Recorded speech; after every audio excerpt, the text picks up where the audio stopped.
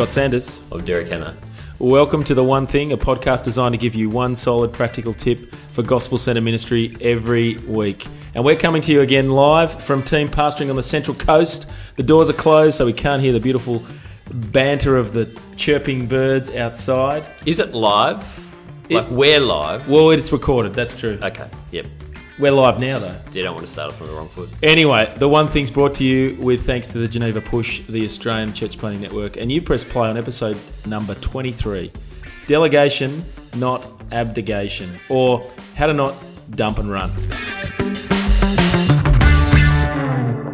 How to not dump and run. That's right. Yeah. Look, we most of my experience with having been handed jobs in churches and look in the secular workplace as well. Often Not a Geneva Push, though. definitely not a Geneva Thank Push. you. Definitely not a Geneva. In other fictional Christian places that I've worked, the experience is people hand over jobs by saying, "Here is the job, go and do it." There's very little handover. There's very little thought into how it is you teach someone or train someone. And then after that as well, very little thought put into what is the person who is handed off the job's responsibility to that job rather than critiquing how the job went. And so leadership, particularly Christian leadership, has to be more than that. It has to mobilise people. It has to empower people. It has to equip people. It has to care for them, disciple them, consider how they grow, particularly if we want people to do substantial roles in the church. Like gospel ministry is key. It's important. And so we want to do this well. Some people call this whole thought, this process, delegation. But as we'll pick the brains of Graham today, the word that they use at EV, which I think is really helpful, is empowering. Yep. So if we're going to find the one thing to remember when it comes to delegation, we couldn't think of anyone better to talk to than Graham Fuller. Graham has been at EV Church for a number of years, and one of his key ministry responsibilities is actually to develop leaders, particularly in his role as maturity pastor for growth groups, and many growth groups they've got, but also just for leadership across the whole church. Graham is our guest today on the show. G'day, Graham. Yeah, g'day. Yeah, man. Thanks for having me. I've had the privilege of seeing Graham and Red Harris as well and talking to them about a number of these issues. And one of the things that I've really appreciated as I've been talking to you about this is not just an issue, this is a Bible issue when we talk about empowerment. Why is this a Bible issue for you guys?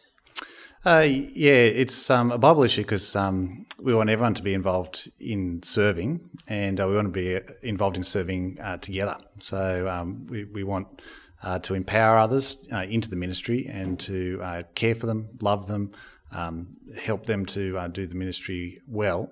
And we think that's just that's Christian life. It's together, it's body life, it's care rather than just putting people out on their own. It's working together for a common cause. So, yeah. Yeah, it's good.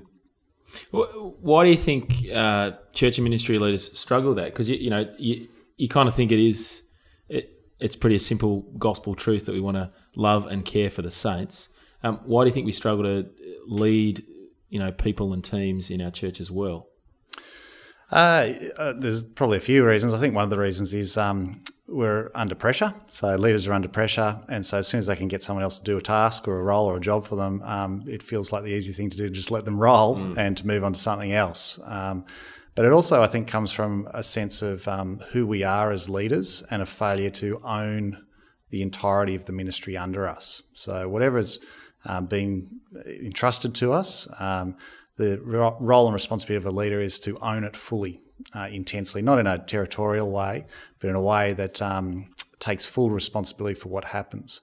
And so when I delegate or I empower someone under me to take a portion of that role or area, I still retain responsibility over it, even though I've given them responsibility. They now have direct responsibility, but I still have an indirect responsibility. And so unless you have that view of what you're doing as a leader, it's very easy to dump it on the other person, run away, get doing something else, and hope it all flies. Yeah. Now, you did use that word empowerment. You didn't use the word delegation.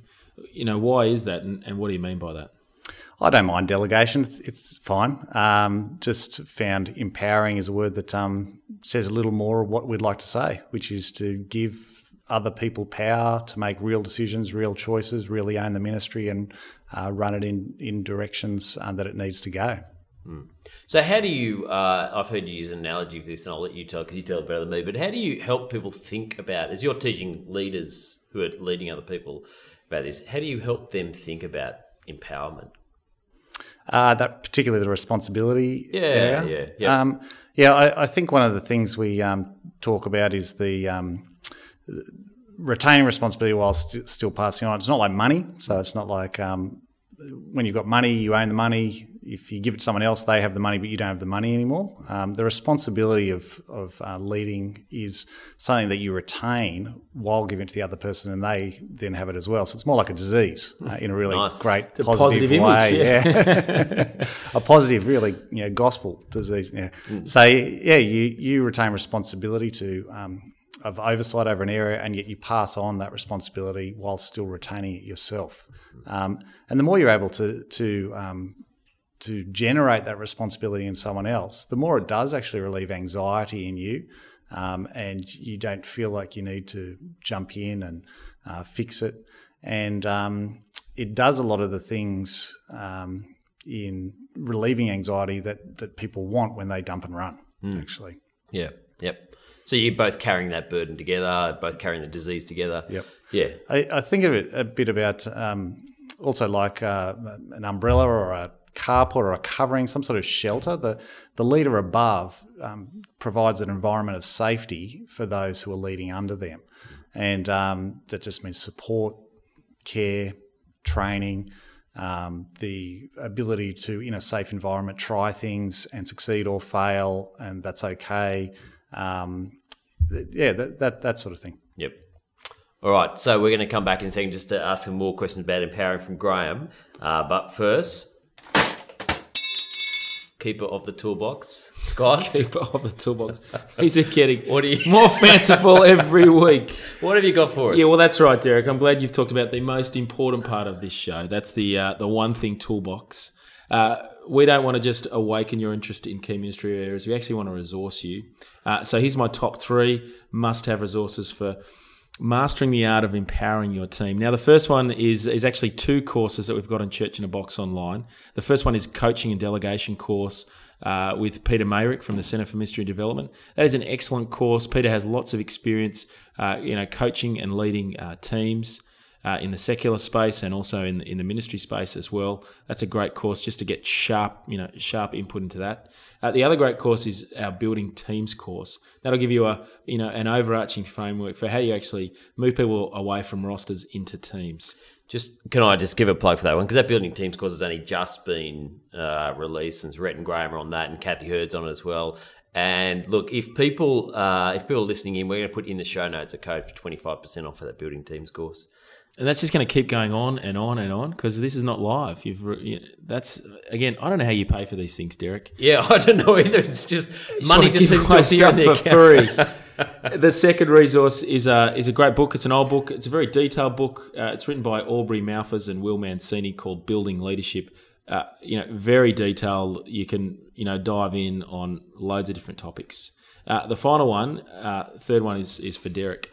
Ken Blanchard's 1 Minute Manager Meets a Monkey. And so this is in part about people who are empowering, delegating. It's just it's a kind of a little tale that he tells about how it is that when you do empower and delegate to someone and they come back to you and start throwing things back on you, and not in an unhelpful way or not in a bad way, but how it is you help them continue with the task and grow in that role rather than just having that responsibility thrown back at you and you doing it. Actually helping empower people rather than them pushing back. Now we're going to come back to Graham. It's time to take a little bit of a trip down the dark side. We've really talked about this empowering quite positively, and about how things should go, but that's not always the case. Yeah. Okay. So some of the common mistakes that people that I know I've made, is I've heard you talk about this. I think I've done all of those ones. Just talk about a few of the common mistakes people make when they are empowering. Well, as the dump and run, which we've talked about, they just drop it on the other person, which breaks the relationship between the leader above and them. So you miss out on training, you miss out on support, you miss out on feedback, you miss out on meeting together and encouraging all the positive things that there are in a team ministry. Now, some people survive that and actually do quite well and thrive, and you recognise they're probably pretty good leaders, and so you want to watch those people, but a lot of people don't. It crushes them, and they drop out of ministry. It's not loving to them, so it's really important. But on the flip side of things, you can micromanage people. So you can be a leader who's constantly sticking your nose in. You've given responsibility and authority to someone else to make decisions, but you haven't really. You actually still hold the authority yourself. And there can be lots of reasons behind that, often deep inner reasons to do with control. You don't want to give up control. You're a perfectionist. You want things done right. You can't bear to see things done less well or slower, and it will at first be slower and be done less well. And often as leaders, we want to be at the coal face. We won't let that go. But the problem is if we keep sticking our nose in, trying to manage the details, jumping in at the end when something's all set up and ready to go and changing it all around, it actually says to the person, you're not really responsible. I'm the one who's really responsible and in control here. You don't really have responsibility and authority. And so why even really bother? And so it really erodes the person's desire to be involved in the ministry and is not loving and caring for them, respecting of the time and effort and energy they've put into it. Yep. So empowerment's a struggle for lots of people. One of the things I've heard you say before is that it's often a heart issue and not a skills issue. Can you explain that for us?